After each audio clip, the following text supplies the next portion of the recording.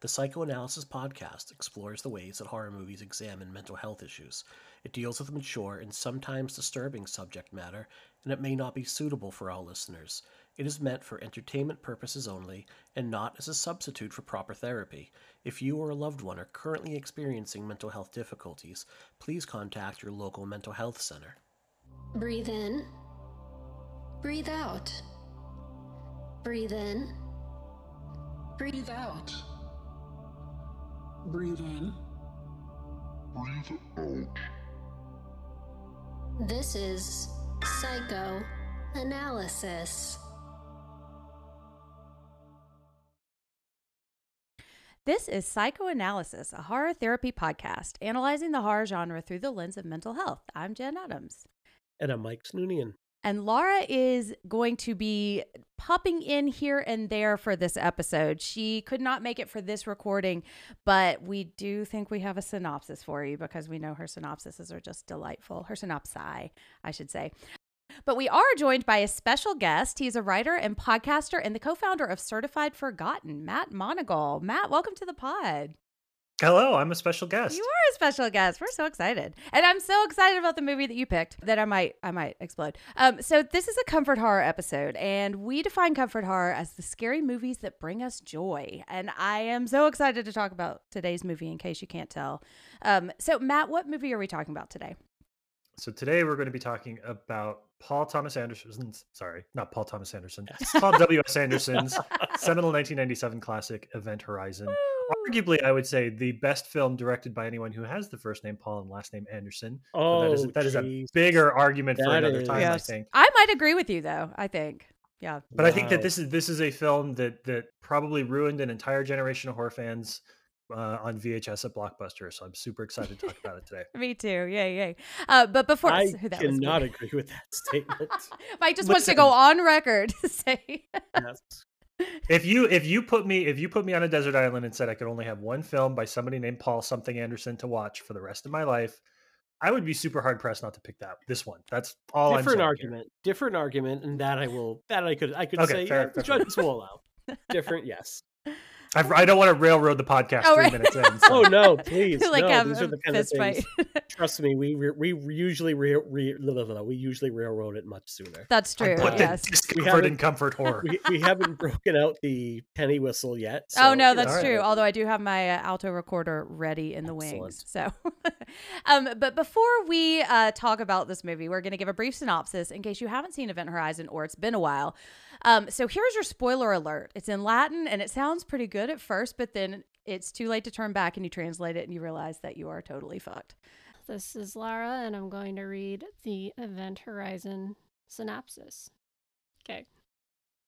We open with one of those speculative future sci-fi synopsis things.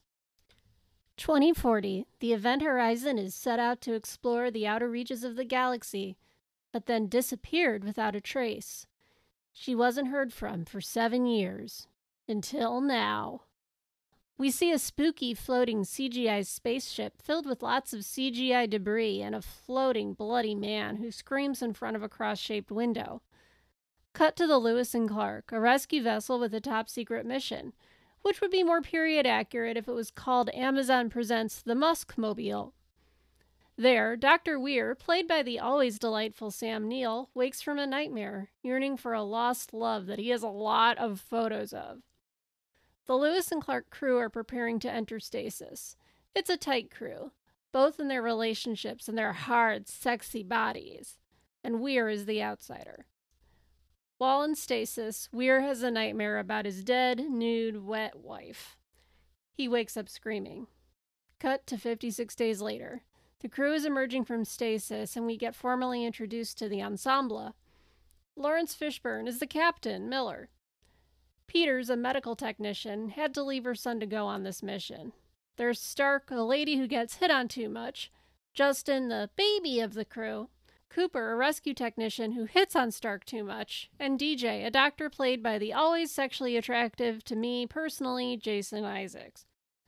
They've been called off of a leave for a mysterious mission, and they all blame Weir. That's because he is in charge of the mysterious mission, and it's totally his fault. They're way out past Neptune.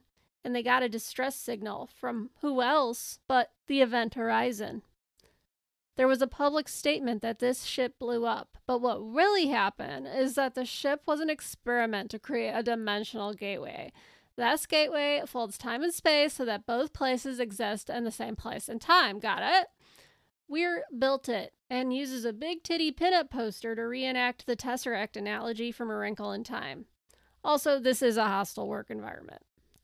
At some point after turning on the gateway, the Event Horizon disappeared and has been missing for the last 7 years.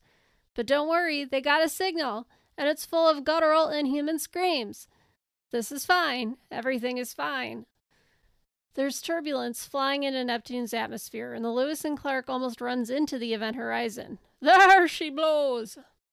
Captain Larry Fishburne, Cooper, and Justin check out the mysterious ship. It's freezing, and there's trash and gadgets and a corpse floating around, and is that blood and guts caked to the walls? Oh, brother. Justin finds the core of the gravity drive. It's a steampunk-looking sphere with gears thing that might as well be screaming, "I'm evil as hell."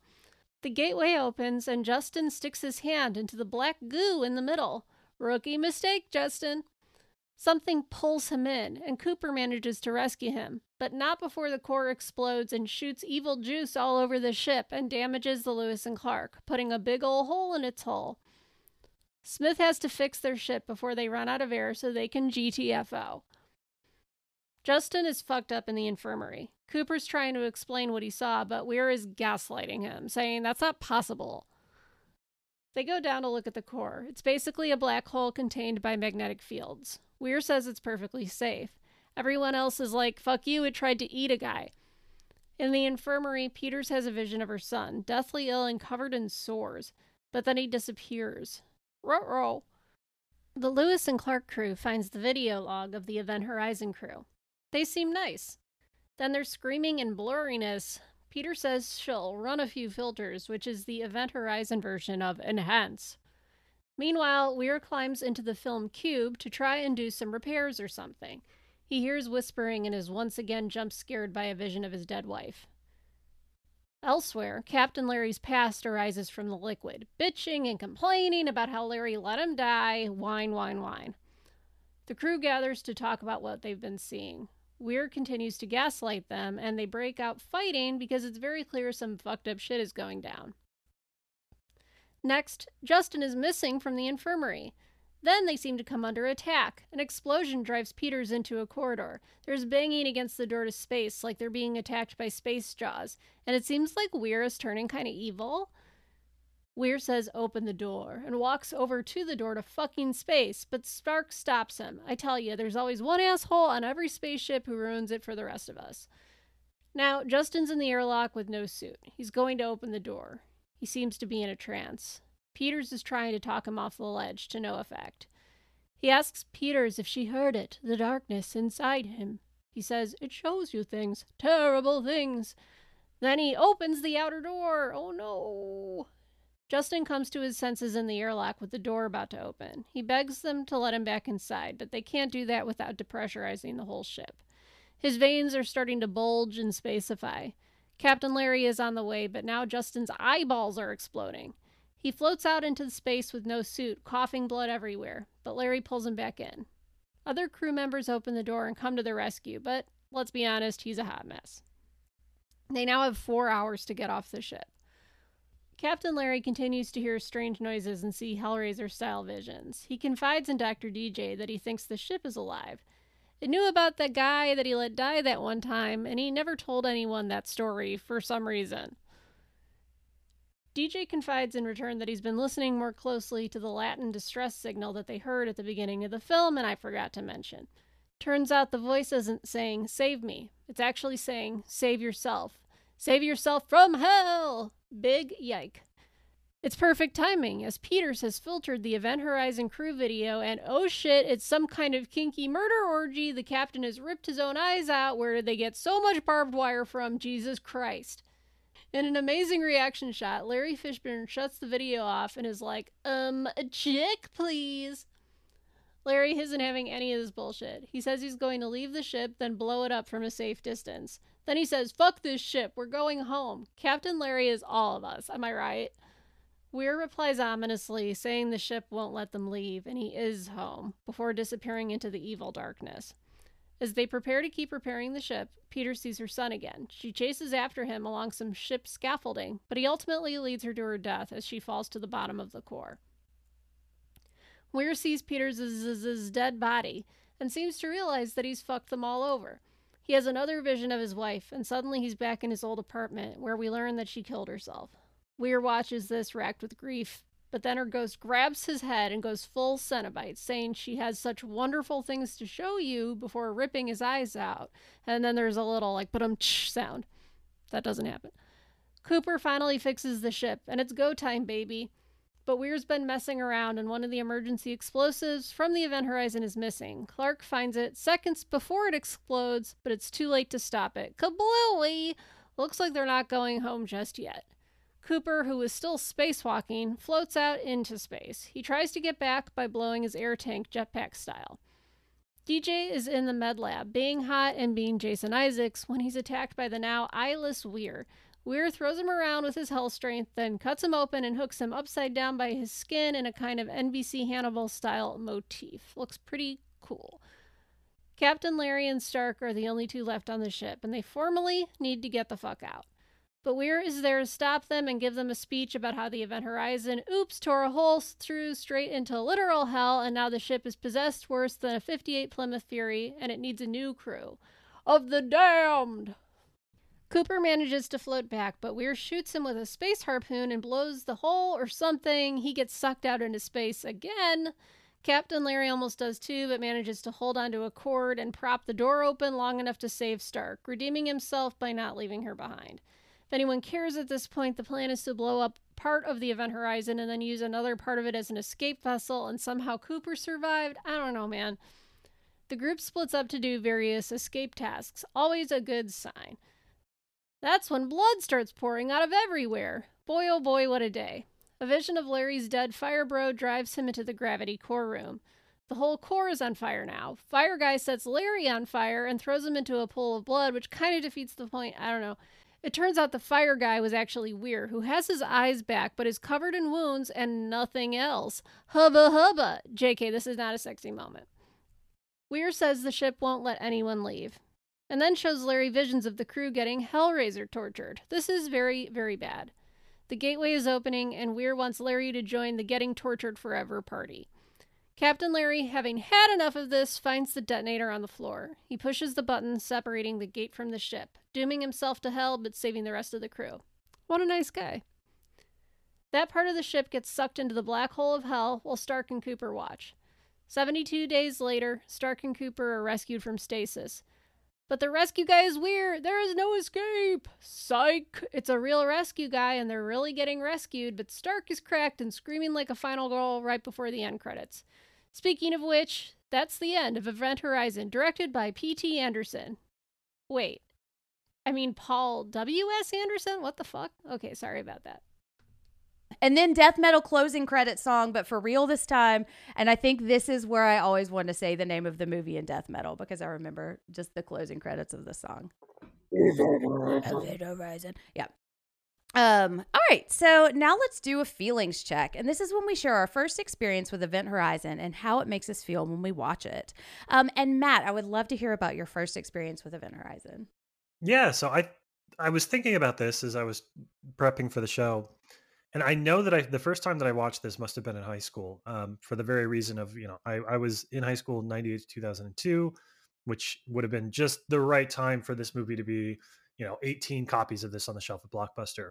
And I remember seeing this for the first time and it scaring me really badly, because this was, if you are a horror fan, you've probably seen a lot of kind of gross and explicit horror up to this point that's also sort of comedic, right? Like a lot of people cut their teeth on the Evil Deads and the Peter Jacksons of the world. And unless you came up kind of through the Clive Barker path, which this movie owes, basically everything to, you probably weren't used to this sort of sadomasochistic torture horror kind of stuff. So it was an eye opener for me. And then I grew up with a lot of kind of humorous horror. When I rediscovered horror in high school and decided that this was a genre that I really liked, I was looking at a lot of comedic stuff. This is not particularly comedic. It does a lot with, even in small flashes of its held dimension and the little looks we get at what happens to the previous crew. It's a lot. It's dialed up pretty heavily. So I remember this scaring me very badly when I first watched it. But at the same time, I remember being in love with it pretty much from the first moment that I saw it, because it was just something that was so utterly unique. It had an aesthetic and a design style that kind of seemed all of its own.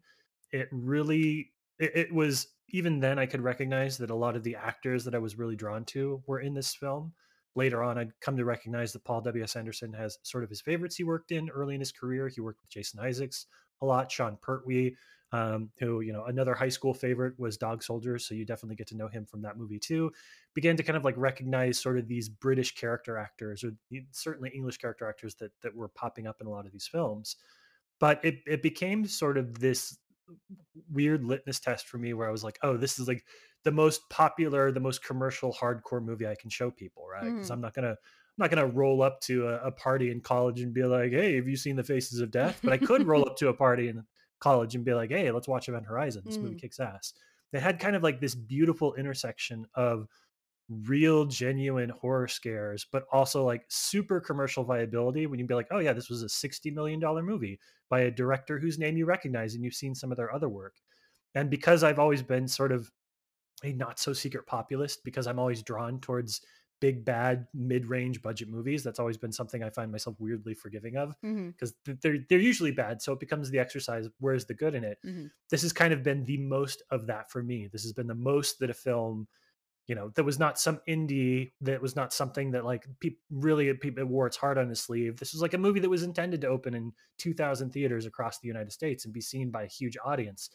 And that makes the successes of the film, its initial failure, the resulting kind of cult rise of the movie, that it just adds a little bit of this unique storytelling element to all of it. So it's been, even when I first saw it, probably at 15, 16 years old, and recognized it was more than I was bargaining for, it's really become something that I keep coming back to again and again, as like a movie that it's comfort food at this point, which is of course the point of this episode. But this was definitely one of the first horror movies where I was like, oh, that kind of fucked me up a little bit. So I claim it for mine, and I'm going to hold on to it forever.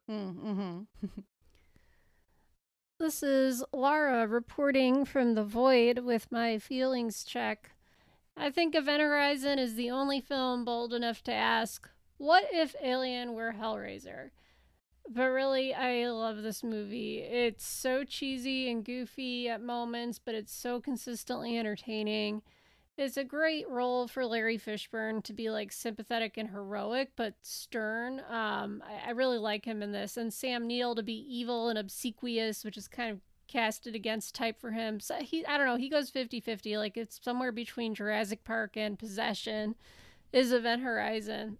I also have a long-standing crush on Jason Isaacs, if you couldn't tell from the synopsis. I don't know. And he's like, he's just so like, he just seems like he doesn't give a fuck. And I'm like, yeah. You didn't need to know that. I'm sorry. There's like some really terrible CGI, especially at the beginning, and music, and like that fucking credit sequence music really dates it. But who cares? It's all part of the charm of this one for me.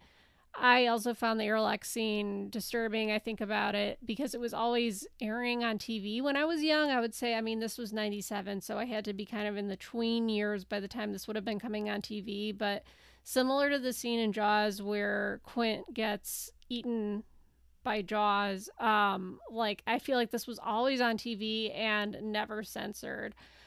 So I just would always think about like, what would it be like to get sucked into the void of space? And I'd picture the veins on his arms bulging up and then his like eyes bleeding, and I would have a tiny panic attack. But no, it's fine.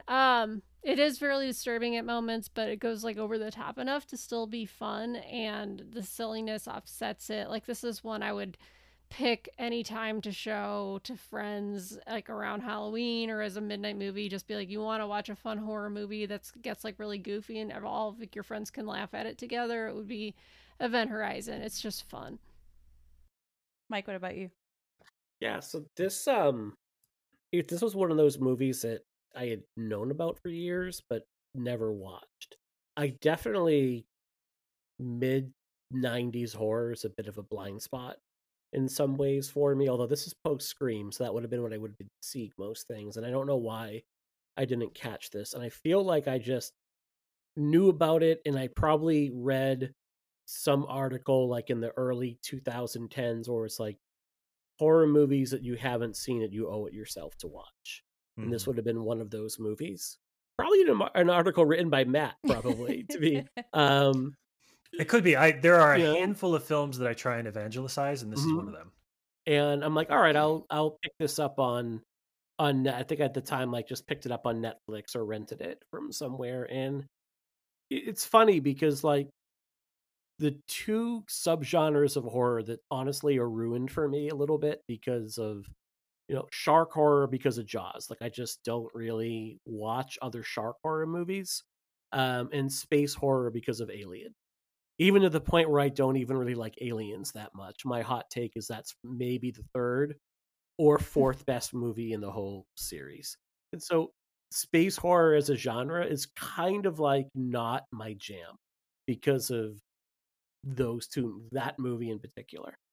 That said, I can 100% see why this is someone's jam because it's a lot of fun. Like Paul Anderson, you've seen it with like his Mortal Kombat, his Resident Evil movies. Residential Evil is like the Residential neighborhood Evil, haunted yes. house. Yeah, that would be great. I would watch it. Resident Evil movies. He just makes really fun popcorn movies that, he has a lane, he stays in it. He really enjoys making movies with his wife, and I think that's amazing. So this kind of falls in that, except he has a better cast than usual. Anytime you see Sam Neill in a movie, you're like, oh, there's going to be some gravitas here. Mm-hmm. And this follows like Sam Neill doing like In the Mouth of Madness, which is another kind of like journey into cosmic horror. Lawrence Fishburne, always going to be a pleasure to see in any movie. So in this one, like what I remembered before rewatching it today is like, the effects, I remember like the effects being really dated. And the CGI is that time where CGI was just getting to the point where anyone could use it. It was coming down enough and it had been around long enough. That said, like the practical sets they use look gorgeous. The acting, I think, especially from Sam Neill and Fishburne, is great. It actually, rewatching it today, it gave me like Joseph Conrad Heart of Darkness feeling. So I'm kind of looking forward to maybe discussing that a little bit when we get into the movie. It's an enjoyable romp, I think, of a film. Is it something I would turn to like every year? No. Is it something that I would maybe pick up the Blu-ray on Scream Factory when it comes down a little bit in price and throw on every couple years? Yeah, absolutely. Yeah, it's very atmospheric, and I think that makes it a really good background watch in a lot of ways, because like you look up at the screen and you're pretty much getting like death metal space goth, And I can't do that. I can't do background movies. Oh, really? I can't either. I can't. Like if I throw something, I've tried. Like if I throw something in, I'm just all right. After 5 minutes, like I'm just watching it. There, you're just distracted. I have been living and breathing background movies since I've been working at home, and I've caught. Now I need to go back and actually watch a lot of them if I were ever to write or do one for a pod. But I saw this in theaters, and it came out in 97, and I like late 90s horror is my sweet spot. It's my absolute favorite era of horror. I think I grew up reading Stephen King. And then I saw Scream, and I was like, had just started driving so I could go to the movies myself. I didn't have to like convince my parents to take me. I had friends who were into horror too, kind of. So I went to see this, I remember, with my friend Nathan. And I just remember him when the credits rolled, like getting up and screaming and running out of the theater. Now, probably maybe a little more dramatic than we needed to, but like it terrified us. We were so scared, like in a great way, and kind of like Matt, what you said, like I kind of clung to this as like my scariest movie that I had seen up to that point. And it like was like the challenge movie, you know, and I think I bought it on VHS, and I am not a big sci-fi fan, and I normally don't really love space horror, but this one felt so much more like a haunted house movie, you know, that I think that was kind of my way into it. And there is still, I mean, it's obviously still in space, and that is a really cool part of it, but I absolutely loved it. But yeah, it was a lot more extreme than some of the other things I was watching, because this was when I was really into movies like Scream and kind of rediscovering a lot of Stephen King adaptations. And this is not that. I had not seen Hellraiser at this point. So this was like the first kind of like gore, but like kind of into it movie that I had seen. That's probably the worst way to describe that. But like Clive Barker-esque, like chaotic, like really gory energy. And I was really intrigued by that. But at the same time, it's not so gory that it put me off or that was hard for me to watch. And I know that, you know, there's an extended, well, there hopefully one day will be an extended cut, which I'm sure is something that we're going to talk about. But it was just the right amount of gore and like extreme violence without actually showing me something that was too much for me. So that's part of why I loved it. And then I didn't see it for a couple of years. It kind of like fell off my radar. And then I just put it on yesterday, and it was just like all of my high school like nostalgia feelings. I was like, yes, it's Event Horizon. You know, it just brings that out in me, which a lot of 90s horror does. And it's unique, you know, and I know it's got a troubled production history, which again, I know we're going to talk about, but there's like a magic to it, you know, and I feel like because it kind of got to be what it wanted to be without a lot of oversight until it was really too late to make it a different movie, like it feels like an outlier. It feels like it was really a singular kind of movie, and I just absolutely love it. So this is where we talk about what we love about Event Horizon. And we kind of mentioned the troubled production history, so maybe that's a good place to start. So I am not a super expert on a lot of this, but I know that it was bumped up significantly because of Titanic, because Titanic was so delayed. And so instead of like, 10 weeks to edit, it only had like 4 weeks. Six weeks. or 4, I think. Yeah. Yeah. Maybe it was 4 weeks to build the set or something. Like everything was super rushed. He had 6 weeks, but then he had to shoot like second unit for 2, so that it ended up being really 4. Yeah, and there are some scars. I mean, when I look at the effects, like I give it a lot of grace because I just love it so much, and because I understand like what the deal behind that was. But it just is amazing what they did actually manage to do in that short amount of time.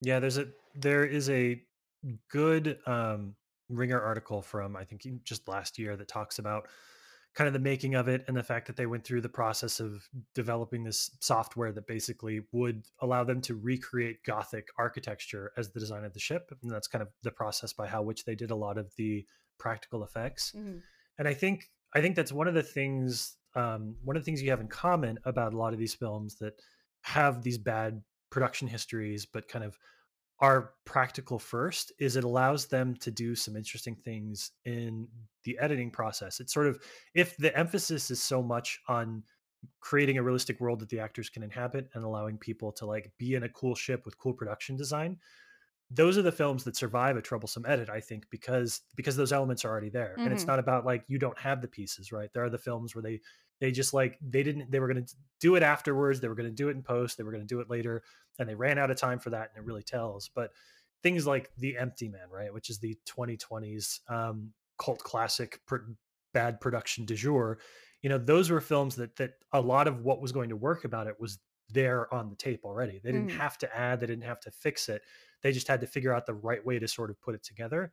And I think that the beauty of Event Horizon for me is that, like, even I don't think that I know there's a lot of mystique and mystery about like, oh, is there the director's cut of this because the footage was famously lost in a Transylvanian salt mine, which is like the weirdest fucking sentence ever. I know. But like, if they ever manage to find that missing footage, can Anderson put together his cut? Like, part of me thinks there isn't a better version of this. There's just a longer version of this because it's about making what they already had work, not about like, you know, kind of when you have those constraints on you, you kind of find the best version of your thing. And yeah, I don't know. There's a lot of these kind of films where people are like, oh, have you seen the director's cut? And it's very rare that I find that more equals better when it comes to these sort of movies. Well, he just talks about what is missing, and it's like, more of the kind of like Hellraiser flashes at the end of the movie, Hmm. gorier sequences, the kind of like orgy of death, like the orgy slash death sequence, The like blood that kind of, orgy. yeah, that's longer as well. Hmm. And it's kind of like, do I need like a 2 hour version of that movie? Right. Yeah. And it's like probably not. Like at a certain point, it just kind of becomes overkill. Hmm. I would say at like 96 minutes, I'm like, if your movie's 96 minutes, it could be 89. It's like, but that's just Well, Mike, you mentioned Jaws earlier. I mean, that's kind of the hell sequences in this film are the Mhm. shark and Jaws. Hmm. Yeah. You know, they had very good reasons, technical reasons to not be able to show more of it. Mhm. But if you did show more of it, it wouldn't have looked as good, right? Like Yeah. exactly that. The more time we spend in that hell place, the more you're like, oh, okay, like cool. You just, you shot really graphic stuff, but it's the explicit nature of it. You kind of wears in Mhm. a little bit and you're like, okay, this is just a lot. Like it needs to feel like something that is unformed, that's something you're just like glimpsing a shape of. It gives it that little bit of eldritch horror element that it needs to work. And if you spent your time really delving into that, then you're like, okay, this is just a bad music video, is what it Right. is. Like, Yeah. Yeah. It's like the video from The Ring just expanded too, you know? Yeah. And I feel like there's like, this movie has kind of an urban legend element attached to it with that mysterious footage that we'll never see, which is part of kind of the allure of it, you know? And I think I don't really want to see more of that because what I've read sounds like it would be something I wouldn't want to watch, you know? And I think like part of the reason, like the reason we don't have it now, I think is because it was lost. But one of the reasons that they took it out is because it like horrified people and they found that it was really maybe too much. And I mean, without having seen it, I can't say that for sure. But like, to me, that's not what this movie is. This movie is not about hell. It's about like the threat of hell, you know? right. And I feel like if you lean into that, you take away from like the fantastic performances and from like Lawrence Fishburne and Sam Neill, like slowly losing his mind. Like that I find more compelling than the video that we finally get. And I love that we hear it first and then we see just enough and my mind can create enough of that. Because if I want to see that kind of footage is out there, you know, I can find some really blood orgy torture stuff, and that's not the movie that I want to watch with this, you know.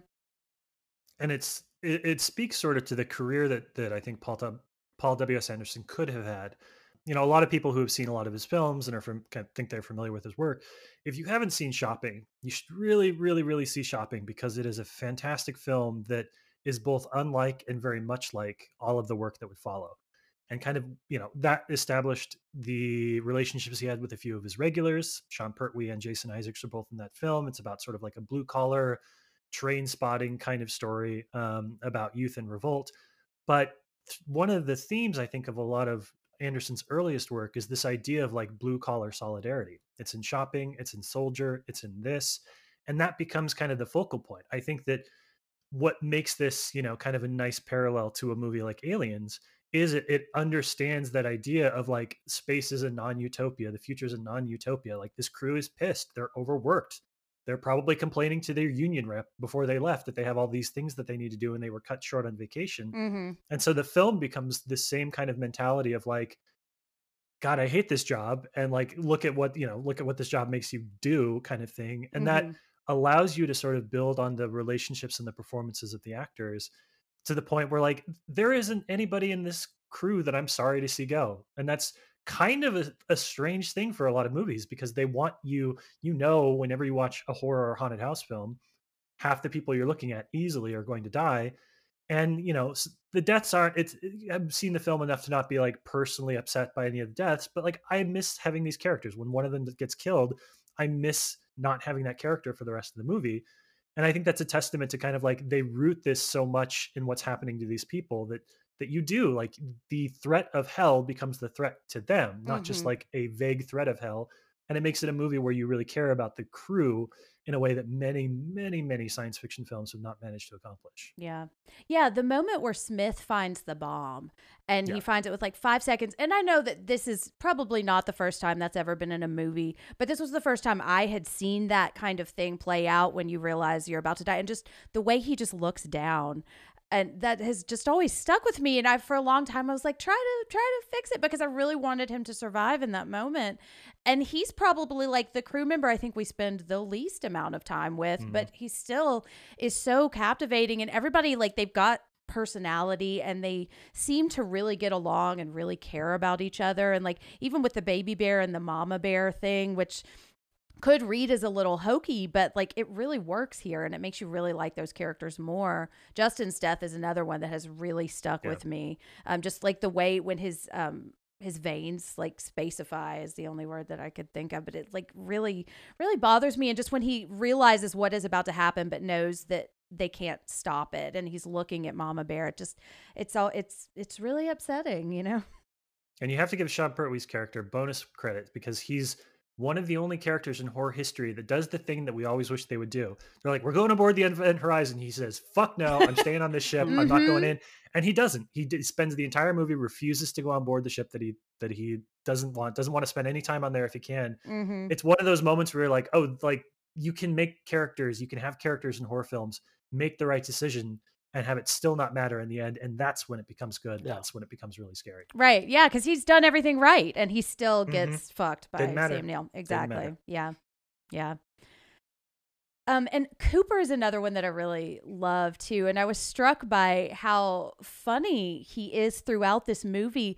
And it's this type of humor that I think the 90s really tried. And I'm thinking specifically of 13 Ghosts. They tried it, and I think it kind of kerplunks there, even though there's a lot that I love about this movie. But it's like this kind of like taking the pressure off, having kind of a wisecracking guy. But it really works here. And it makes me really love this character and really like want good things for him, because it doesn't feel like it diminishes him. Like he still feels like a real character. He still even when he's kind of hitting on Jolie Richardson, like it's not like skeezy, you know. And I love just his arc in this story. Well, I mean, you get with this movie, there are a lot of parallels to Alien. I mean, there's no way around that.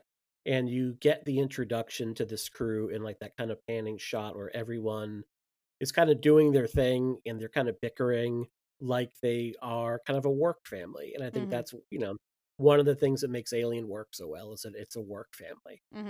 And you get a little bit of that here where everyone has their role, but they, just like they do with Dallas, like everybody looks to Miller / Lawrence Fishburne for guidance. And one of the things I really like about this movie is the tension between Miller and Weir right away that's established, because you know, Weir is obviously, you know, your science guy that's brought on board to kind of like guide the mission per se, and nobody in the crew is having any part of it whatsoever. Like they just want to be home. They definitely don't want to be, I think they say like 3 billion clicks away from Earth doing God knows what. And I think you have it in your notes, Jen, the what stuck to me was like, all right, put it in layman's terms. And Yeah. I don't know if Weir is thinking that's what layman terms actually are, or if it's kind of a bit of a power struggle and he's showing I am much smarter than everyone else in this room and I'm going to prove it to you. And to me, that's obviously he's very intelligent, but there's a lack of sense in that moment. There's a lack of like being sensible in that moment, because you're going to rely on these people to keep you alive. So if you can't like relate to them, they're going to not be on your side and you're not going to be a cohesive unit. Yeah. Yeah, it's like he doesn't get that they are not like really excited to go see the Event Horizon like he is, you know. Side note, that's also where I learned the term layman's terms. And the way that scene plays out, I just love it with Vanessa and like that's Vanessa and she's mine. And then the way he folds the paper, there's something about it. Like it's just so well acted. Like everybody has their role that they're playing. It's it's fantastic. And we've seen that so many times inside, like other big budget, like high profile science fiction films have been like, oh, we're folding space. And I'm like, fuck you guys. Paul Thomas Anderson. Paul W.S. Anderson did it first. They did it better. Yeah, totally. It's a piece of paper. It's awesome. Yeah. But when he does that, it shows that he knows how to make it relatable for everybody. And he just chose not to, because I'm listening to him talk and I'm like, I'm pretty smart. I have no idea what he's saying right now. Liberty, Gerbity. Flippity goo, you know what I mean? It's like, this is the worst kind of exposition dump. But then when he just simply like folds it up and sticks the pencil through, I'm like, oh, space sandwich. That makes sense. All right, Right. fantastic. I'm on board. Yeah. And I think, watching this for the first time, I'm sure because the reviews were terrible, we kind of know the criticisms of the film. One of the things I think that you see sometimes from contemporary reviews is the idea that Weir as a character is pretty underdeveloped. He pops into the ship and then he goes there and he's like, now I'm crazy. And you're like, okay, that was a pretty short arc. But I think one of the best things you can do as a filmmaker, one of the best things you can do as a casting director is recognize how much is just enough for the right actor. If you put the right personality into a role, you really don't need a lot, and knowing where those boundaries are. But also, one of the best things you can do is cast someone who comes in with baggage, with an audience preconception, a kind of like celebrity or something of that nature, and give them an opportunity to work against the preconceived notions that audiences have. I think of contemporary actors, like nobody is better at that than Kristen Stewart and Robert Pattinson. People that come in and the audience expects something from them and you get something completely different. And part of that experience of having your expectations subverted is what makes them such beautiful actors. But I think the idea of Sam Neill is, Sam Neill is Jurassic Park. Sam Neill is Hunt for Red October. Sam Neill is, I would have liked to have seen Montana. Like he is, for somebody that's not from America, he represents kind of like these all-American ideals and like kind of a fatherly understanding and compassion towards people. And so you put him in this role, as gifted as an actor he is, you rewatching it again, I'm surprised at how little else you need. Like he is a scientist. He likes the ship. He's going crazy. That is paper thin on the page, but he brings so much as an actor and he brings so much as a celebrity to it that it all works. And you really don't need a whole bunch more about Weir to understand kind of why he descends so quickly. Yeah. And watching this, I thought it was less, Weir gets on the ship and then goes insane.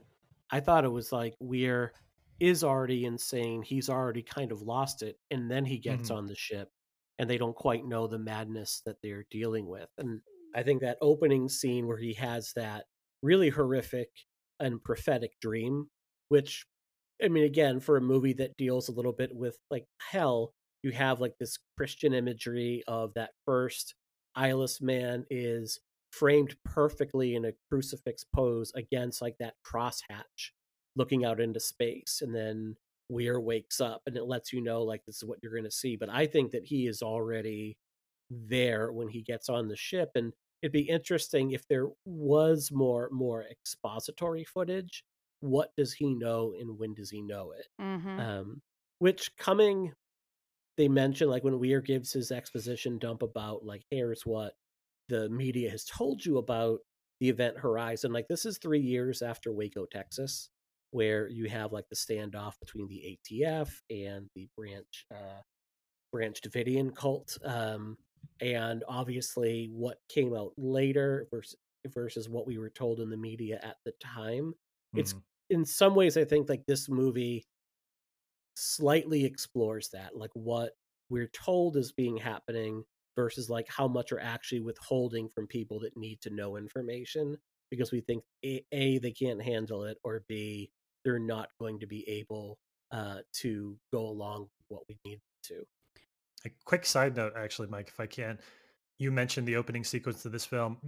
I think all you need to know about whether or not Event Horizon is a movie for you is if somebody says, oh, should I watch this movie? Say, okay, there are no fewer than 3 fake out dream sequences. And if that's something that gets you excited, you're going to do great. And if that's something that seems bad to you, it's not for you. It's just one of those, like, tell somebody that this has 3 dream sequence fake outs. And if they're like, oh, awesome, then you're on the same page and you can watch it. Yeah. I'm sorry, Jen, go ahead. No. I think you're right. And usually I'm on the side of like, oh, I hate dream sequences. It's great. Oh, I But love it. it still works for me. This 3 is the right number. If you did 1, it's like whatever. If you do 2, you're like double whatever. But 3, you're like, all right, you know what? Fuck it. Let's do 4 Now if we you're can do it. fucking with me. I'm already on this ride. Let's go. Yeah.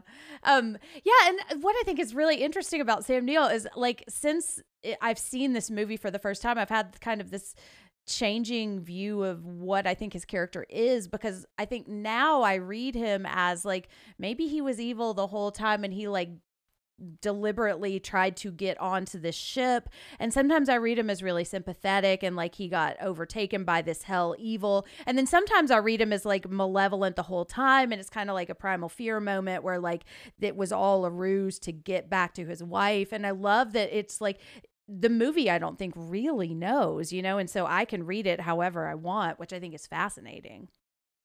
Yeah, it is. His wife is in particular, and kind of an element that you can project whatever sort of a relationship you wanted. Like, was Mm-hmm. she somebody who was suffering and he did his best and he lost her and that was really sad?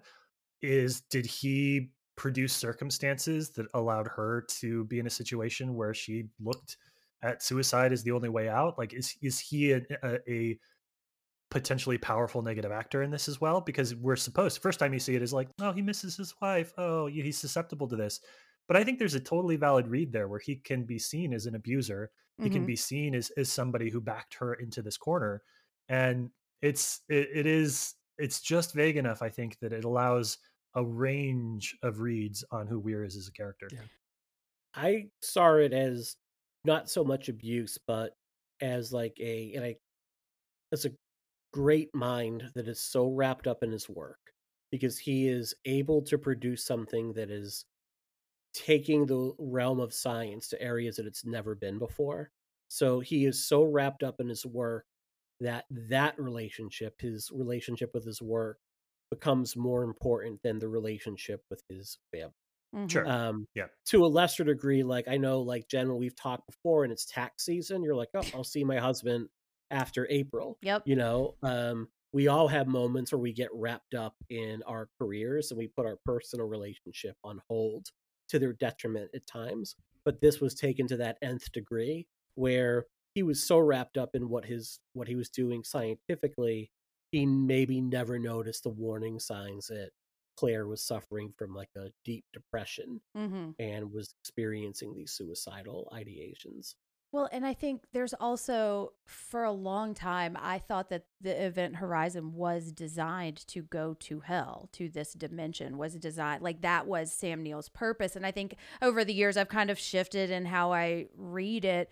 And I don't know. I think I almost like the idea more that it was designed for this purpose, because then you could read, I mean, I could go like far left and read the entire thing as some kind of cult space thing. And this is like the culmination of that. And was his wife a part of that? And like we said, the movie doesn't give you enough to know for sure either way, which I think makes it more fascinating to watch every time, because I've watched it. I mean, I don't know how many times I've seen this movie, but every time I kind of get like a slightly different inflection just based on like something else I happen to catch in the performance, because it's just such a full performance for a thinly written character, you know. Mm-hmm.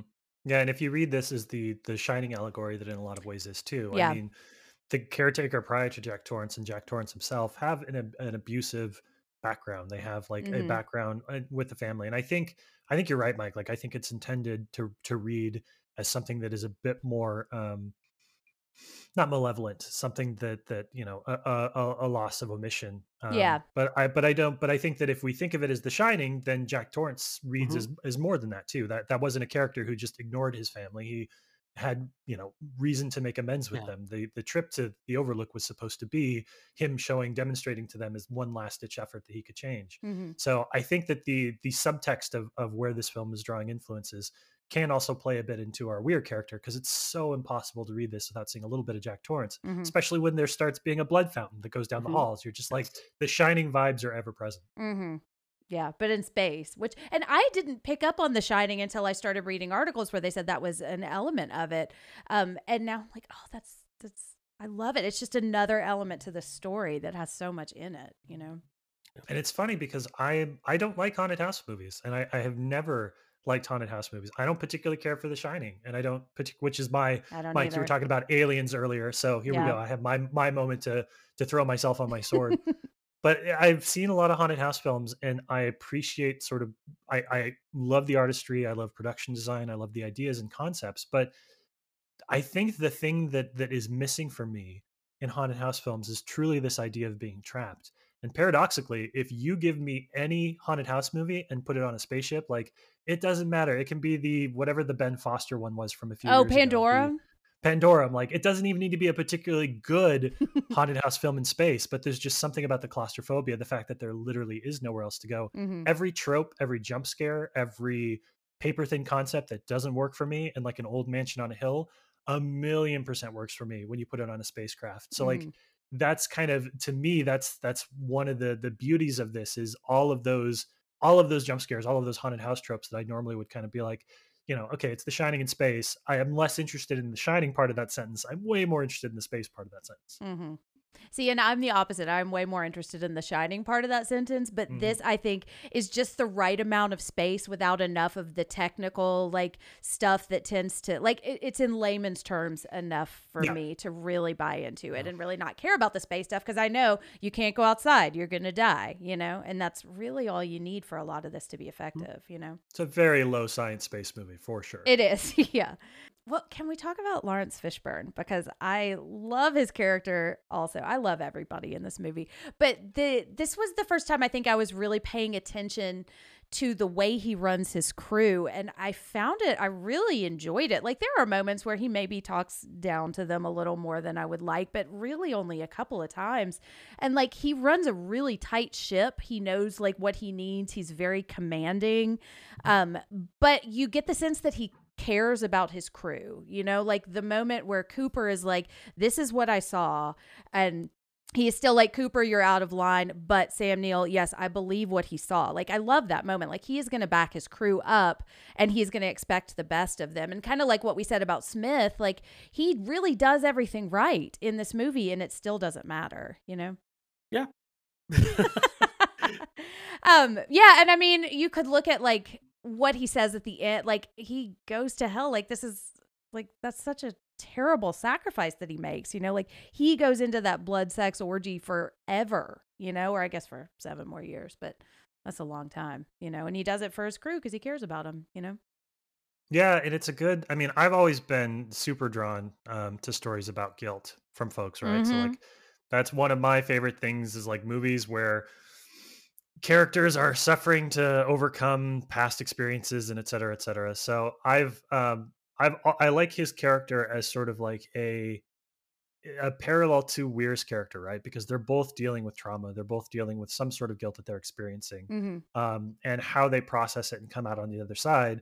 Like, this movie is literally about Weir giving into kind of those negative emotions that he has, giving into the guilt that he has about what happened to his wife, and sort of allowing himself to be overcome by it, where the character of Fishburne's character is fighting into the last end and trying to like turn those experiences into something productive. So as a ex-Catholic who knows a thing or two about feeling bad about everything I've ever done, like, the battle that the two of them are sort of waging is a great grand opry of emotions. Yeah, and that's something that we've talked about on this show before. Like, we've talked about how when you carry, I think all of us to a certain degree kind of carry the worst moments of our lives with us for a very long time.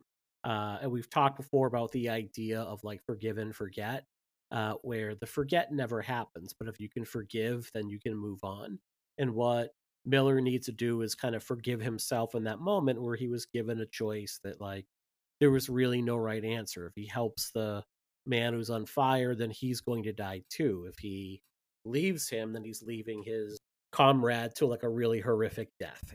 So there's really no good answer to make, but you're still carrying that guilt with you for a long time, and that weighs you down. And this idea that like guilt, that negative emotions, that holding on, like, I work with people that hold on to things that happened to them 10, 15, 20 years ago, during their like formative high school years, and where they're far different people now. And, try to work through, like, if you could let this moment go, what would your life look like at this? Like, what would today look like? And I think that's explored a bit here. Yeah. And I think like, because he uses that experience to save his crew, and in a lot of ways, like, he does, like, that's why he won't leave Jolie Richardson or Stark at the very end. And it's like, it's kind of the opposite version of what happens to Weir, is that they're both haunted by these people that they failed to save. And he uses that, I think, to make himself stronger. And Sam Neill, I think Sam Neill needs to address it and let it go as well, because it feels like she keeps trying to reach out to him. And I imagine he would probably be having dreams like that even if the Event Horizon wasn't super evil and trying to get him. But speaking of like just giving us enough to know, like the fireman, I don't even remember what his name is, but it's just like fantastic. Like that backstory, it's just a tiny little bit. And it's a story like we've heard that story many times before. Like it's not unique, but the visual of him being on fire and like the talking about fire like is liquid. I love that line. And it's just enough. Like it just gives us a taste. It doesn't give us a 20-minute flashback of it. You know, that's all we need. And it's the motivation, and it looks really cool. And one of the things that I think I appreciate more now watching it, for the nth time, however many times I've watched it, is the fact that the film doesn't really ever commit to the idea of the ship as a conscious entity. The ship is alive, it's transporting them to hell, things like that. But I think there are ways in this film where they would find something singular to represent the ship, right? Like there are versions of this movie where the ship is manifested in a person, or like something that speaks for the ship and becomes like the big bad in this environment. And what they do is they sort of spread out that evil, so it's more nibbling at the edges of the sanity of the characters. And like, yes, Sam Neill is sort of possessed, gives himself over to the entity. There's the fireman that kind of spends his time fighting Lawrence Fishburne, but because they never manifested in a single guy, there's not like one actor playing the evil ship entity. What it does is it allows it to sort of, it keeps the horror, it keeps the threat of hell decentralized. There isn't one thing for us to fixate. Oh, look, they just defeat this one person, or they just defeat this like one thing, or this one portal, or whatever. It really because the ship itself is sort of vaguely evil, it allows all of these scenes to kind of play out in a way that allows us to not really ever get comfortable with one thing. Like the horror can come from anywhere, the evil can come from anywhere. It's just they are living, and it's pervasive in every every room they step into, every footfall they make. And that's feels like an un-90s decision. I feel like a 90s version of this movie should have had like, one actor who's playing the evil that like in the end manifests itself and they get in a fist fight, which they sort of do anyways, which is fine. But yeah, it's nice that they keep the source of the evil and the presence of the evil sort of decentralized, and it makes it all just a little bit more scary. Yeah. Yeah. And it's like the ship is like playing on their weakness, kind of in the same way that the Overlook does.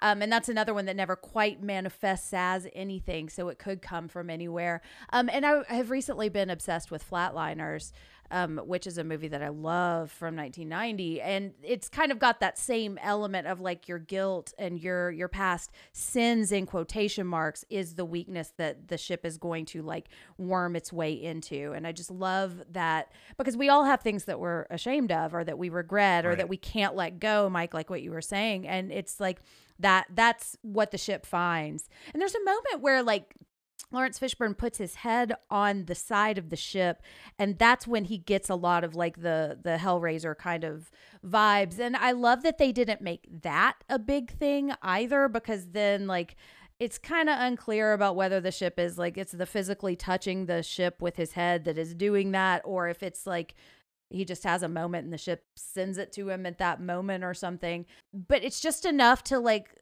no, the ship can get in your head without totally derailing and leading us down a rabbit hole of like what part of your body has to touch the ship. It's just a nice little flavor of menace, I think that's why I saw Sam Neill's character of Weir a little bit like Colonel Kurtz from Heart of Darkness, because you have this character, you have this man who's basically pushed himself to the outer reaches of space. Like he has now traveled somewhere much further than humans have ever been meant to go.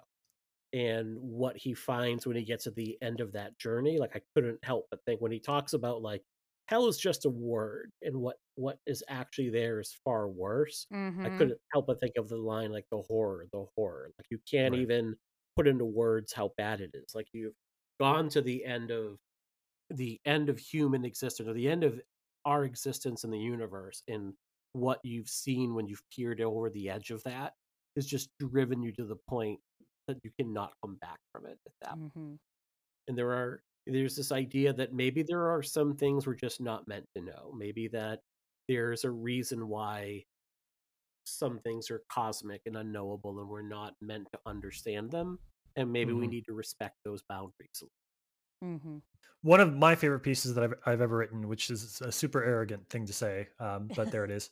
One of my favorite pieces I've ever written a few years ago was a piece for Film School Rejects, where I sort of compared what was a very long-standing trend of contemporary filmmakers looking back to John Carpenter for inspiration. And Carpenter has been, for the better part of a decade now, kind of the person that modern horror filmmakers are trying to emulate.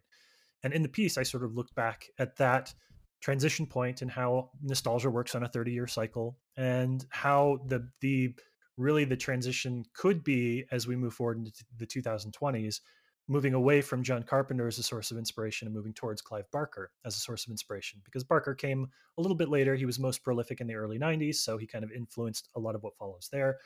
But I think when you really boil down to it, the difference in their work, which is such an interesting parallel for our times as well, is John Carpenter's films are all about the concept of you're becoming the monster. And Clive Barker's films and books and video games are all about the concept of I'm becoming the monster. It's this idea of like unwillful, spontaneous transformation, something where you don't recognize yourself. And I think Event Horizon, part of what makes it such a good Clive Barker-esque horror film is not just the, gothic death metal, production design, not just like the really good scarring and the really good way that they do like the special effects of the characters in hell, but it's this idea of like, I'm becoming the monster, not you're becoming the monster, but I'm becoming the monster that's happening to Weir and happening to a couple of the other characters. It kind of in a way becomes an interesting bridge film between those two, influences of horror. Of there's a lot of kind of, you can put some Carpenter-esque scares in here. There's a lot of like, again, Into the Mouth of Madness, which Sam Neill was just coming off of, where like, oh, we're being pulled into somebody else's nightmare. But then Clive Barker, his influence is like, nope, this is actually the nightmare that we're manifesting. Yeah. And it feels like a fun 90s style Rosetta Stone to me in a lot of ways because of that. Yeah.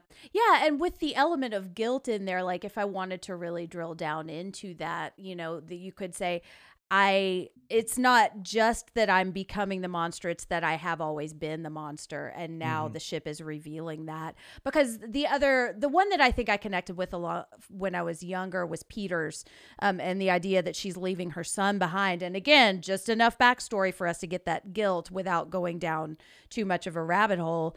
And just that she feels bad. Lawrence Fishburne feels bad, but this is her job and that's what she has to do. And that is the guilt that haunts her, and that the ship is telling her what she already believes about herself and just showing it and showing everybody else. And that's what eventually is her literal downfall. Yeah. Well, is there anything else? We haven't really talked about Jason Isaacs so much, but I love him in this movie. I didn't really notice. I think I'd always known, but there's a big scar on his chest. And I've talked about having a scar phobia. This one didn't bother me because I have a big scar on my back that is just like that. And I was like, yeah, scar buddies. Also, Jason Isaacs is just delightful in everything. So he's like the perfect mix of spooky and like you also really love him and like you kind of trust him, and then he just holds a knife to your throat while he's trying to calm you down. You're like, what the fuck? There's a TikTok trend going around right now, which is my pronouns are he, not him, because I'll never be him. And then they share whatever actor or celebrity or whatever they really love.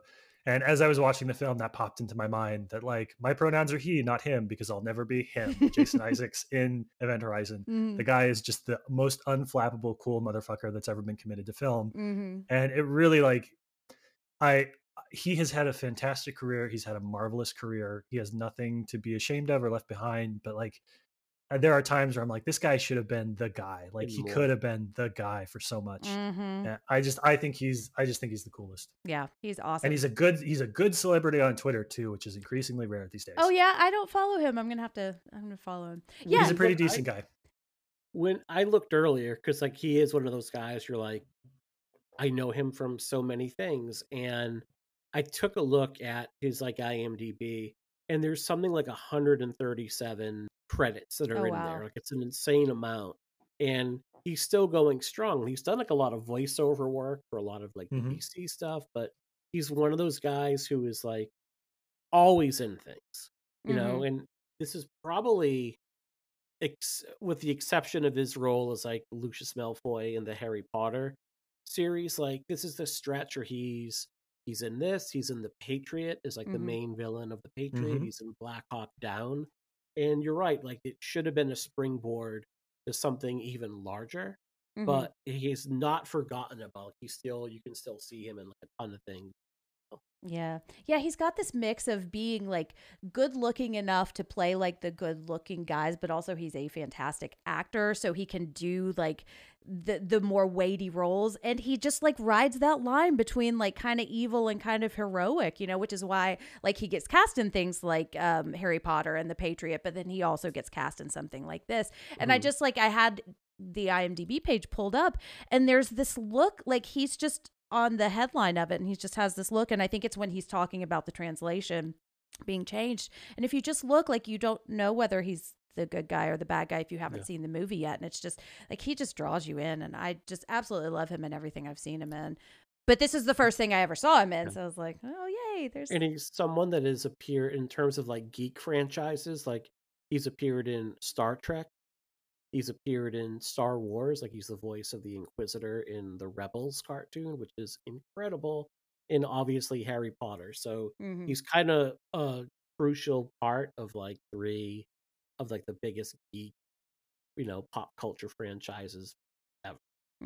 He is another actor, of course, that's in Shopping, Paul W. Sanderson's first film, but he is alongside Sean Bean, who also shows up in Shopping. And it's those I feel like those two actors are both people that you're just always so excited that they're in something. And they increasingly do smaller work, but like Boromir is the best part of the Lord of the Rings movies. My interest in that entire franchise goes downhill as soon as his character dies, because I feel like they lose the moral ambiguity that makes the first one so good. It's just like, there are just a couple actors like him, and Sean Pertwee I think is up there too, but just a couple of actors that come out of that English school of acting that you're just like, they just make everything better. They have this kind of like gravel voice gravitas that you're just like, I want you in every single thing. Yeah. Well, just like Sam Neill too. It's like they know what the point of their role is, and they know where they fit in this ensemble, and they're just going to add just the right amount of sauce that makes it just fantastic. And Jack Noseworthy is another one of those actors, not nearly on the same level, I think, as Jason Isaacs, but I've seen him, like, he's one of those people that whenever I see him, and I know I joked that he looks like Bon Jovi, but he does, and like, I always, like, whenever I see him pop up in something, I'm like, oh, I love you, it's Baby Bear, and he just plays this, like, kind of doe-eyed kid in this movie in just the right amount of not, he still feels like a character, so I'm tripping over words, because I love him. But like that Baby Bear, Mama Bear thing would be really stupid with less talented actors pulling it off, or with more development of that story. Like we don't ever know what that actually means. It's just something they throw out, Yeah, and it's good. It again speaks to that crew camaraderie thing. Your crew needs to have shorthands. You think of the opening sequence in Aliens where everybody's waking up for the first time and they're like post deep sleep rituals. Like you need to be able to provide characters with the sense that they've done this 100 times, 1,000 times before. And I think that there are little moments throughout this that do a good job of selling that. You need there to be in jokes, and you need there to be shared experiences that they don't have to spell out for the audience. Hey, remember that time on Alpha 5 where we all did, like, no, you need like the joke that has emerged from that. And sometimes that can be really, really, really forced in a film, but in Event Horizon it works. Yeah. And this is a crew that never really turns on each other, which I also really love. And I mean, that's something that I think is interesting to talk about in Alien, or like when a crew does kind of have smaller factions. But this one, it really runs well. It works really well together. And you get the sense that they really like each other and that they trust each other more than anything, which I think makes everything so much more tragic the way it goes down. Not a coward in the bunch, yeah. Oh, yeah, totally. And the one that we haven't really talked about is Jolie Richardson. And I feel like she is probably the most underdeveloped character. She doesn't really have that much to do, but I still like her a lot. Like she still has kind of a weighty arc. I feel like she is, I guess, the Ripley kind of element in the crew itself, not necessarily the way the movie plays out, but she's like kind of the second in command, kind of the information deliverer in a lot of ways. Yeah, the film does sort of seem like it wants to make her the audience surrogate. but it also doesn't really figure that out until the third act. So Yeah. it does make it like the first majority of the film, it's about Sam Neill, it's about Lawrence Fishburne. And then when those two characters are kind of like the two titans fighting each other for the future of the crew, the movie sort of shifts into Jolie Richardson as sort of the stand-in for the audience, our lead character we're going to follow. But at that point, we've already sort of imprinted on, either Sam Neill's character or Lawrence Fishburne's character. So it's unfortunate that she sort of they get there. They're like, okay, yeah, we want her to be the Ripley character, but you're like, all right, but Ripley was Ripley from the get-go, Right. and you're kind of backing this character into that role in the very end. It doesn't work, I think, as well as I'm sure they wanted it to. Yeah. And I think if there is like a weak spot in the movie, that's probably my biggest one. But even then, like she's great in the role, and I still like it doesn't get in the way of anything for me, Yeah.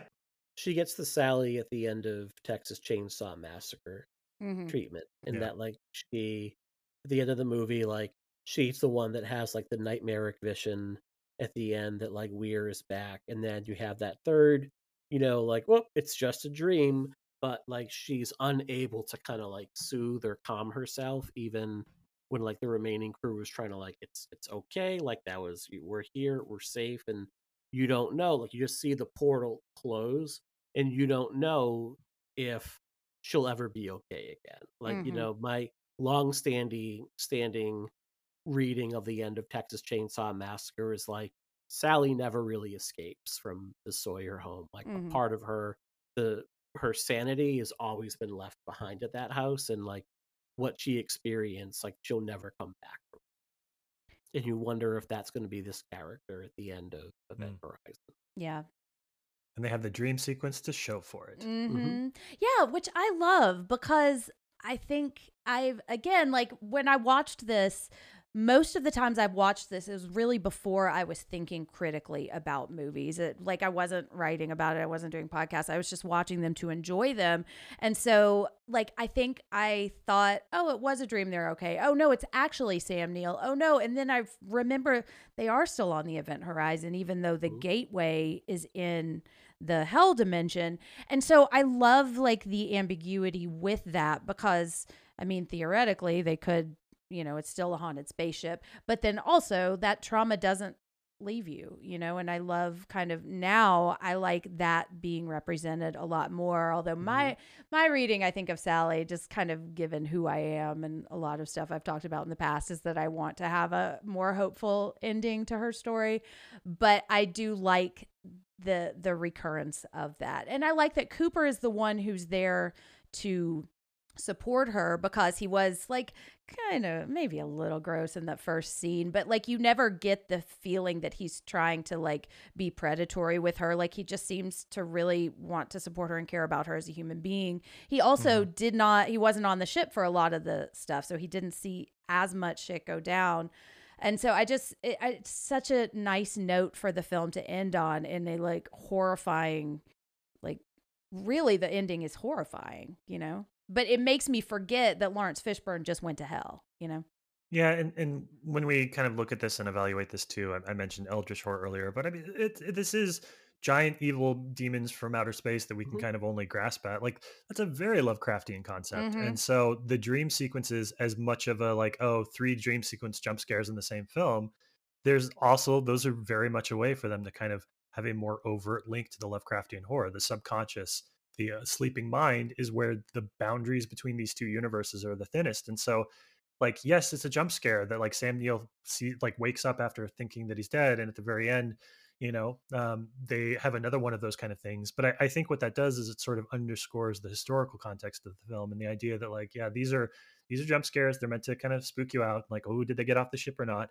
But it does have this idea that like there are boundaries to our universe, and there are weak points to the boundaries of these universe, and the ship is one of them. But also, the subconscious is one of them too. And so it creates a nice bit of Lovecraftian spookiness to kind of go out on. Yeah. And I feel like the film does the work to lay that groundwork so that it's not a cheap jump scare. It is tied to like the core of what this movie is. Like it doesn't come out of nowhere, and it feels like something that the ship could manifest, which is when jump scares tend to bug me, is when it's just like literally the cat jumping out of the cabinet, just like the big, with a big loud stinger attached to it. Yeah. Although sometimes I do enjoy a good jump scare, I'm Sure.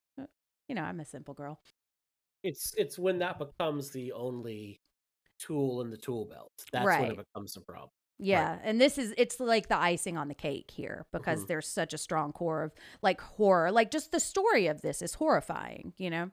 And like that line, hell is only a word, the reality is much worse. I feel like that, like we've heard similar lines like that in movies, but this comes so late in the story that we believe it because of everything that we've seen, and it doesn't sound cheesy or it doesn't sound hyperbolic. It just sounds like really ominous and real and like present right now, and also it's Sam Neill saying it. So it's just awesome.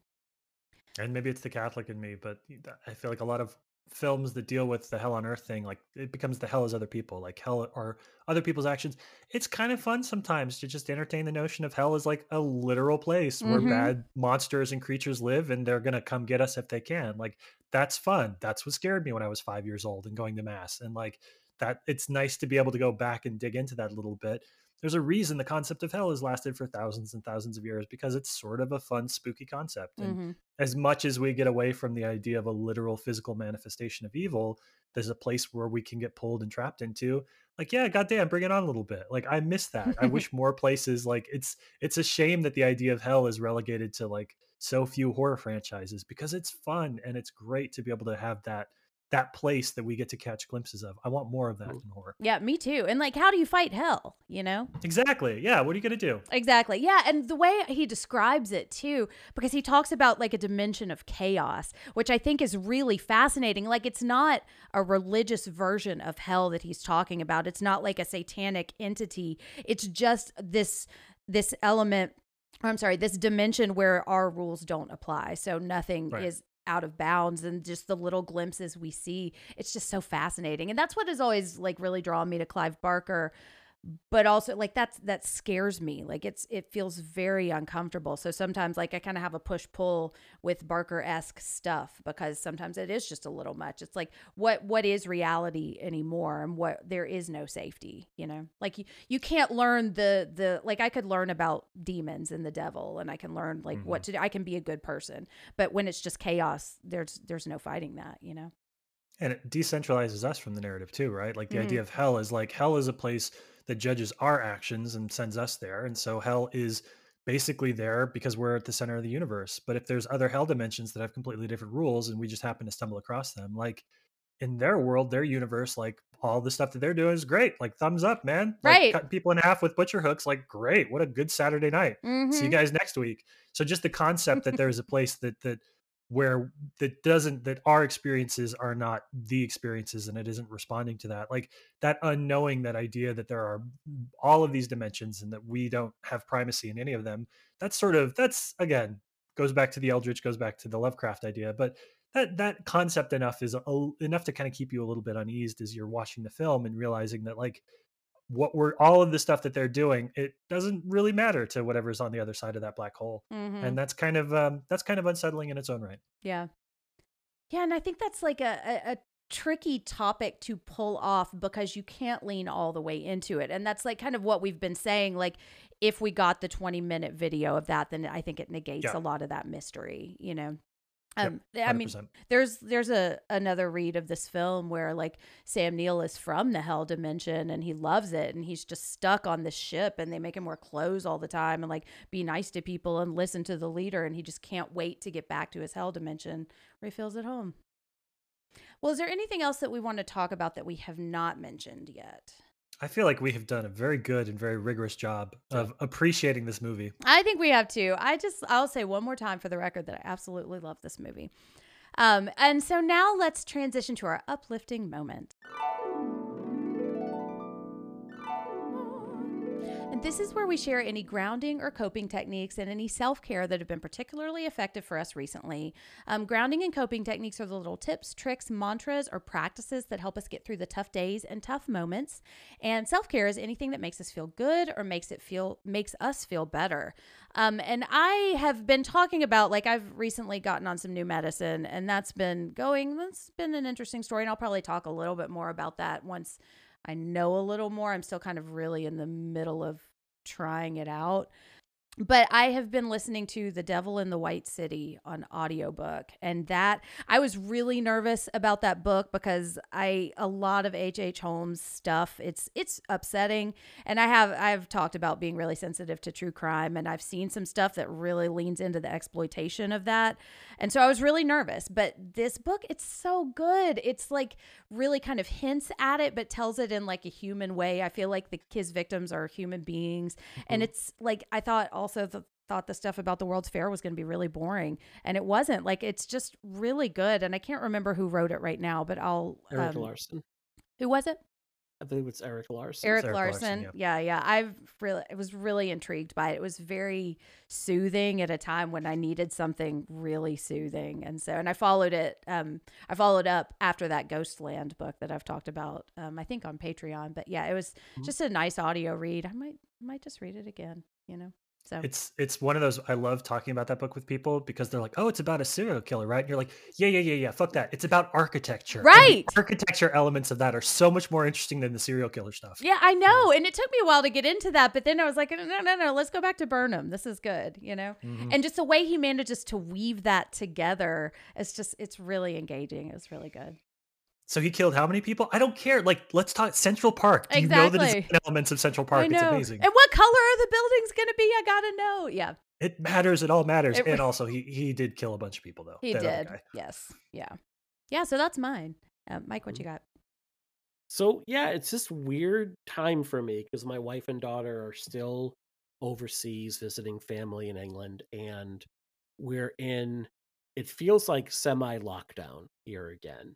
Everywhere I go, like basically if I walk out the door, I've got the mask back on again Mhm. after a few months of not having to do that, even though I've got the full vaccination. And like, like a lot of our friends are kind of like not doing a lot right now. So it's been a kind of a dull period for me because no one's really around. And even in the best of times, we now live like far enough away from my friends that it's hard to get to see them in the best of times. Forget about the Delta thing. So I've just been, it's the laziest days of summer. It's been crazy hot here, like just ridiculously hot here. So I've just been kind of like having to make myself a schedule because I literally have nothing to do. Like, work doesn't start for a couple more weeks. No one is around. Family is gone. So it's just been like writing out little schedules and trying to stick to them to make sure that I get stuff done during the day. But what I found is, like, I know we're doing comfort horror. I've been going back and either doing like comfort movies for me or a bunch of like first time watches. Like, how did I not do this? So I'm like looking right now. Like, last night was like a triple feature of like my all-time favorite movie, which is An American Werewolf in London, but then follow that up with like The Natural and Hoosiers, which A Natural I had never seen, and Hoosiers makes me openly weep when Gene Hackman gives his speech at the end and tells his team he loves them.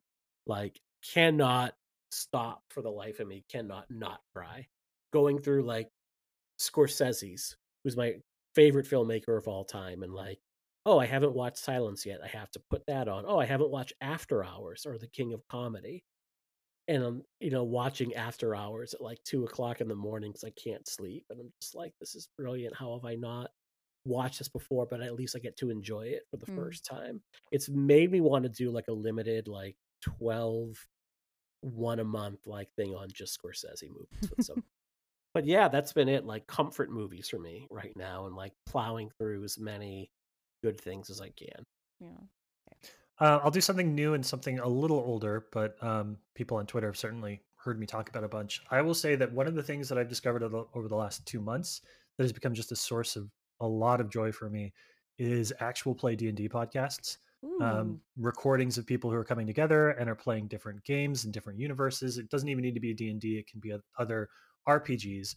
As a kid, I was a huge Star Wars fan, and I kind of cut my teeth on listening to the Star Wars radio drama because you could only watch the movies so much, and they were 90 minutes each, but the radio dramas were like 8 hours, 10 hours long. So I'd listen to those constantly. So like a lot of these are kind of put together by professional comedians who are role playing as these characters. So they're really funny, but there's just always been something about the RPG world that is like this element of creativity and math that comes together that like really scratches a lot of itches in how my brain works. So it's been a lot of fun to kind of delve into these and do collaborative storytelling, because I have no desire to create things on my own. I never had a screenplay in a box. I'm a weird film critic like that I'm not secretly trying to get a project made, but I like the idea of coming together with a group of people and co-creating a story. So that really satisfies a lot of that for me. And over the last 5 days, I reached a point, I think early last week, with all the Delta stuff. I've started my new little coping mechanism, I would actually say, which is I've started sharing one article a day that talks about the science of vaccines and kind of like some of the information in there across all my social media. I've created a couple of like a little clean template in Canva, and I basically pull one quote from one article that I like that talks about the science or how mRNA stuff works, or why people shouldn't be afraid of vaccines, because I do have some people in my life that are unvaccinated. And I kind of figured, well, I could get really angry and upset, and I think that probably I would have every right to be, but I don't think that that's the best way to be able to reach those folks. People aren't, first rule of persuasion is you start from an area of agreement, you don't start from an area of disagreement. So kind of like addressing their concerns and highlighting some of the things that I hear from people that are reasons for them to be cautious or untrusting of vaccines.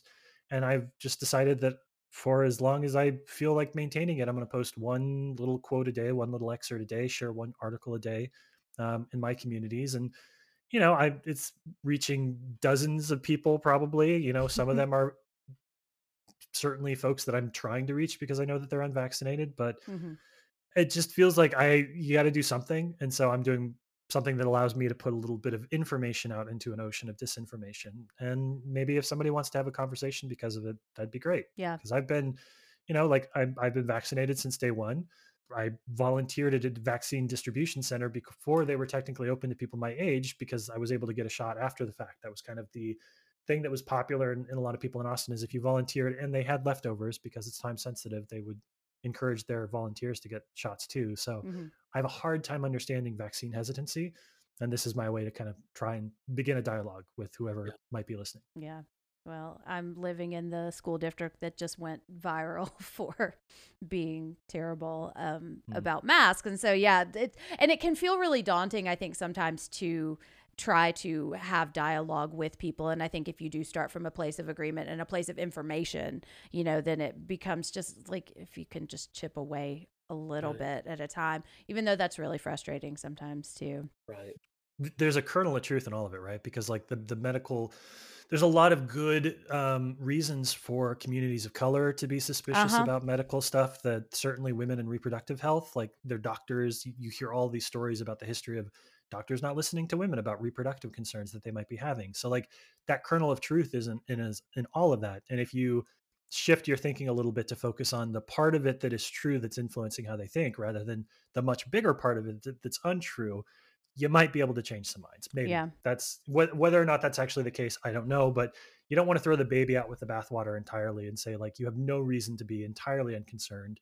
You 99%, you have no reason to be concerned, but those fears traditionally, historically, are based on something. Yeah. And it's a good place to start with the actual root of those fears and move from there, because otherwise you're just telling people not to worry about something that their families might have experienced firsthand. So who knows? Well, we want to hear from you. Have you ever been to hell? Do you speak Latin? What is your favorite Sam Neill movie, or just what's on your mind? You can answer these questions and more by following us on socials at PsychoAPod. You can also join our Facebook group, the Psychoanalysis Podcast Support Group, which is a private and moderated space to share about the things we talk about on the episodes or just anything else that's on your mind. And you can email us at psychoapod@gmail.com if you want to share privately. And if you have a spare moment, please leave us a rate and review on Apple iTunes. It really helps other people find the pod. It only takes a second and it makes us feel good. Thank you so much to those who have already left reviews. I say it every week, but it really means a lot to us that you would spend time with us and that you would, stop what you're doing for just a minute to leave us a star review and some kind words. And so our homework question for this week is, what is your idea of hell? And I am interested in some creative answers for that. And we've started to get some fun answers with some of these homework questions. So I'm excited to hear this one. Also, like, be nice. Don't say my version of hell is when Jen plays recorder on an episode. It's like you read my mind. I know. I Oh, was man. specifically looking at Mike at that moment. Anyways, so what's up next for us? Well, it's about to be a new month, and with it coming a new theme. And this is another Patreon request theme as well, which I am super excited about. This one was requested by Nicole Denoyes, and I'm looking forward to hearing if we're pronouncing that I am looking correctly. forward to the correct pronunciation. Yes. I will still never get it right. And I apologize in advance because I mispronounce simple words all the time. I actually got a review like the host mispronounces words a lot. I'm like, yep. Oh, yeah. me too. If it makes you feel better, I was listening to an audiobook. It was not The Devil in the White City, where they said the word wind and they pronounced it as wind. And I was like, interesting. That's like that Simpsons joke, but it played out in real life. So yes, Nicole has suggested this theme, and I believe we don't have an actual title for it yet, but I believe it's going to be about objectification. We're still kind of workshopping exactly what the title of it is going to be, but we're going to be talking about objectification in some different ways. And the movie we're going to kick it off with is one I have so many strong feelings about. I'm so excited to watch. I've been trying to get it on our schedule since the beginning of the podcast. We're going to be talking about Assassination Nation. I'm not excited at all. Oh my gosh, I can't wait. And so now let's wrap up with some plugs. Matt, you mentioned sharing stuff on social media. So where can we find you online, and what is coming up for Certified Forgotten?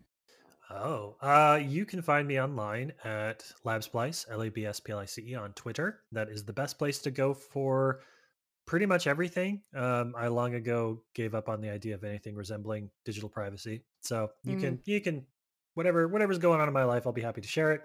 You can follow me on, God, I don't even remember what my account name is. Like, if you want to follow me on Instagram, it's like MR Monagle or something like that. Mostly just go for vaccine information and photos of my dog. Oh. Because it's her birthday this week, so you all have to celebrate with me. Oh, yay. Woof, woof. But other than that, I would encourage you to go and check out certifiedforgotten.com. That's the podcast and website that I co-host with my buddy Matt Donato. Mm-hmm. We are the original odd couple when it comes to horror tastes, but somehow in the middle of all of that, we have inspired a lot of great people to write a lot of great stuff for our site. I think maybe there's a piece by Jen on the site you want to check out too. I don't know. I'm just sort of spitballing here a little bit. There For is. those who don't know, for those who aren't familiar with Certified Forgotten, like you have like a very unique premise in terms of like what podcast in particular focuses on. But could you tell our listeners, what Certified Forgotten is all about? Yes. So in a nutshell, the podcast was based on the idea of finding films with 5 or fewer reviews on Rotten Tomatoes. And I always say that it's sort of an arbitrary number. It's more than 3 and less than 7, which is pretty much like the amount of thought that we put into it. But what we meant to do, kind of the impetus for that, was that Donato and I were seeing a lot of stuff at film festivals, genre festivals, and regional film festivals, really good horror movies that were sort of falling through the cracks a little bit. And, they'd come out 1 year and 2 years later, they'd limp onto VOD with like no release and no fanfare. Nobody would watch them. They'd be sort of forgotten at that point. And I think as a horror fan, you're never upset to see movies that are clearly in need of no help get kind of heralded as these unforgotten gems. And honestly, today's episode is an example of that. There's a lot of people that are like, oh, you know what a really underseen gem is? Event Horizon. No, Event Horizon is not underseen anymore. Event Horizon is a mainstay, a 90s classic of horror. Most people who are into horror have heard this one. That's great, and more people should watch it. But we really wanted to create a space where we forced ourselves, put some kind of guidelines, parameters in place, where we forced ourselves to talk about horror films that were truly underseen. And the easiest to kind of like the rule of thumb we could come up with is Rotten Tomato reviews, because it sort of trends and parallels the growth of the industry as well. Who knows how long we will be able to maintain that? I feel like the number of good horror films with 5 or fewer reviews is larger, but getting smaller with each passing episode. But the website sort of carries that ethos forward, and we encourage people to write about films. Our mission statement is really pitch us on horror films that you want to talk about that other places wouldn't pay you to write about. And we actually will turn down pitches. We've gotten pitches on Clive Barker. We've gotten pitches on Wes Craven. We've gotten many pitches on Wes Craven where we're just like, hey, Wes Craven doesn't, like, people are writing about Wes Craven, and you can take this pitch and you can take it somewhere else and probably get published writing this about Wes Craven. let's stick to the stuff that's just like a 2004 VOD release that like 8 people love, and you could never, ever, ever get this placed at a like an AV club or something like that. We just want to make sure that as much as we're able, we're providing a paid space for folks who want to talk about movies that wouldn't get published anywhere else. Mm-hmm. Would you say like your readers or your listeners, have they come to you and said there's any particular movie that they went and either discovered or re-examined? Because I think you and I come from a similar space. Like, we love film festivals and love finding the indie horror gems that are out there and like want to champion those movies to as many people as possible. What would you say, is there a title or two that your like readers or listeners have said, yeah, I'm really glad I found this because of your show or your site? Oh, that's a good question. And I am doing something right now that isn't stalling for time so that I can No look problem. up our episode list on my phone. Can you show and us kind of pictures of your dogs while you do that? Yeah, something like that, I think. There have been some films that we've talked about where I think there's been a few times where we actually were talking about films that I don't think anybody else really truly was talking about. There's a film from a few years ago called Webcast, which is a found Mhm. footage film that the director shot about like a woman who starts investigating, recording videos about a maybe cult that lives next door. It's like a British suburbs kind of horror film, and it's really, really, really good. And it doesn't get like a lot of near as much love as it should. I would say that probably because they are two of the same, I would say that a lot of people do. I've seen people talk about Cold Prey a lot because we've done an episode on Cold Prey that we did with Brian Collins, Yep. and then we have an episode on Cold Prey 2 that we did with Rob Hunter, or vice versa. It was Rob Hunter and Brian Collins. I can't remember which did which, but those are I consider those to be as good of slasher films as have ever come out. Like, those are top tier, like should be regarded along the greats in the horror genre. And I do feel like we see people that discover those and be like, oh, those are really Mhm. good. It's like, yeah, that's when we started the show. One of the reasons that I wanted to do it is because I wanted to invite somebody on to talk about Cold Prey 2, which I think is just the best slasher and a Yeah. much better version of Halloween 2, Yeah. for sure. Ooh, well, it just piqued my interest on it. It is Halloween 2, and it does everything that Halloween 2 did without the self-loathing that John Carpenter brought to Halloween 2. Yeah, I've seen the first Cold Prey. I've never had the chance to see the second one, and I should dive into that this year. Picks up 5 minutes after Yeah. the first movie ends, plays the entire hospital visit. It's like, Mm. it is Halloween 2. It's great. It's so Ooh, good. Awesome. Yeah, I don't love Halloween too. That's my hot take of the episode. I think we've all had them, but yeah. Yeah, My- everybody's got one. Right, exactly. Yeah. Well, awesome. And so we'll make sure to post links so that you can check that out. And Mike, you were just on an episode of Certified Forgotten, right? I was. Hell yeah. We did Sweatshop, Hell yeah, we did. which was a hell of a lot of fun. It's honestly like it for like a late aughts, really over the top, gory, problematic in a lot of ways with its sexual politics, like slasher movie. It is the movie that got me to say, oh, there is stuff out there besides like mainstream or like what is like straight to video and Blockbuster, and like it opened up a whole new world, and it was really fun talking to Matt about that movie. That whole like podcast is fantastic. Like, it's been one of those ones where I'll put on like a half dozen and just binge through them, and then like wait a little bit and then listen to a few more of them. It's just like, because what I really love about it, what you do is you talk about your guest's journey into horror and what got them into, and I love hearing how we all became fans of this thing. And I have to say that, like, your Mutual Admiration Society, but your episode is one of my favorites because we ended up having a really deep, not surprising to listeners of this show, but always surprising when we bring on guests. The first half of the episode is always by far my favorite part of any Certified Forgotten. But we had a conversation about a lot of different things. We had a conversation about this current generation of youth culture and how they're dealing with horror and the horrors they've had to grow up with. And we talked about school shootings, and it got deep, but it also, it's great. Like, I love that we did all of that because we always do all of that. We have these really meaty conversations with our guests about their experiences in the culture of horror. And then we watch a movie where, like, Ted Gagan, zombie ass toilet of the undead. And then we're just like, all right, this is the second half of our episode, but it all just feels right together. Right. Yeah. You go from school shootings to a giant dude smashing people in the face with an anvil hammer. 100%. On a movie that cost $12 to make. Well, Mike, where else can we find you? Me? Uh-huh. Right now, not my home address. Like right now. Well, you can find me at Mike_Snoonian over on Twitter. You can find my other show, The Pod and the Pendulum, over everywhere you get your podcast. That is the show that I co-host with Lindsay Travis, and we are wrapping up the Conjuring franchise. I love doing that show with Lindsay. I think that she is one of the brightest, most fun people to talk to in the world about horror movies, and I love her energy and her knowledge about eyebrows in horror. But you can find The Pod and the Pendulum everywhere you get your podcast. Other than that, like, I think I just did a guest spot on obviously Certified Forgotten, the Disenfranchised podcast, where we talk about the Friday the 13th remake, and also the Bloody Blunts Cinema Club. I think that is out now, where we talk The Last Exorcism, which, God, I hope someone brings that movie to the table here at some point as one of their comfort horrors, because I love that movie so much. Well, you can find me at Jim Ferratu on all of the socials.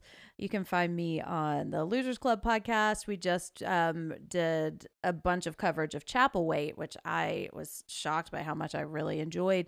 And then I'm going to be talking about the Gordy LeChance stories as part of our archival series, which are the stories that the character in Stand By Me writes. So that's going to be fun. I'm not sure what's coming up next. I need to get on the calendar for that. But yeah, so you can find me there. I also just did, if you're not tired of me talking about Stephen King, I just was on the Beauty of Horror podcast, which is the Anatomy of Pod Squad, talking about Gerald's Game, that's the movie I could talk about for 7 hours and just love. Yeah, so that's where you can find me. And yeah, so that's our episode on Event Horizon. I feel like I need some death metal under us right now. Matt, thank you so much for joining us. Thank you so much for choosing this movie. It was so much fun to watch and revisit and talk about. It's awesome. Thank y'all for having me. That was a lot of fun. Oh yeah, anytime. Your pleasure. Yeah.